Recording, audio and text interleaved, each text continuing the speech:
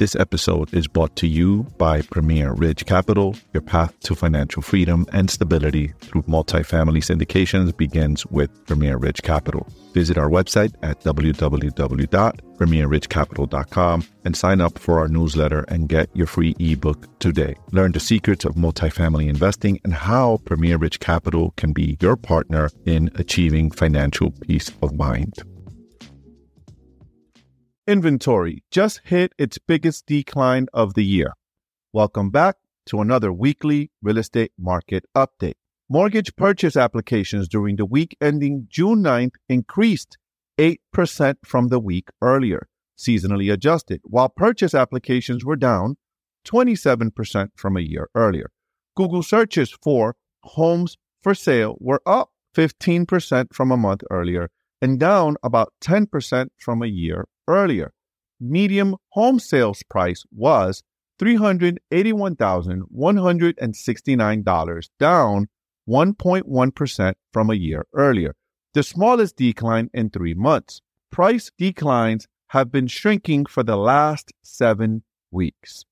The median asking price for newly listed homes was $398,475, up 0.3% from a year earlier. The monthly mortgage payment on the median asking price was $2,640 at a 6.71% mortgage rate, the average for the week ending June 8. Pending home sales were down 17.1% year over year, the biggest decline in more than 4 months. The new listings of homes for sale fell 23.3% year over year, roughly on par with the declines over the last 2 months. Active listings dropped 6.3% from a year earlier, the third consecutive annual decline and the biggest drop in over a year. Active listings were essentially unchanged from a month earlier. Typically, they post month-over-month increases at this time of the year. 33.2% of homes that went under contract had an accepted offer within the first 2 weeks on the market, down from 37% a year earlier. Homes that sold were on the market for a median of 28 days, the shortest span since September. That's up from a near record low of 19 days a year earlier. 35.9% of homes sold above their final list price. That's the highest share since August, but down 54% from a year earlier. And today's market headliners are Jerome Powell and Twitter.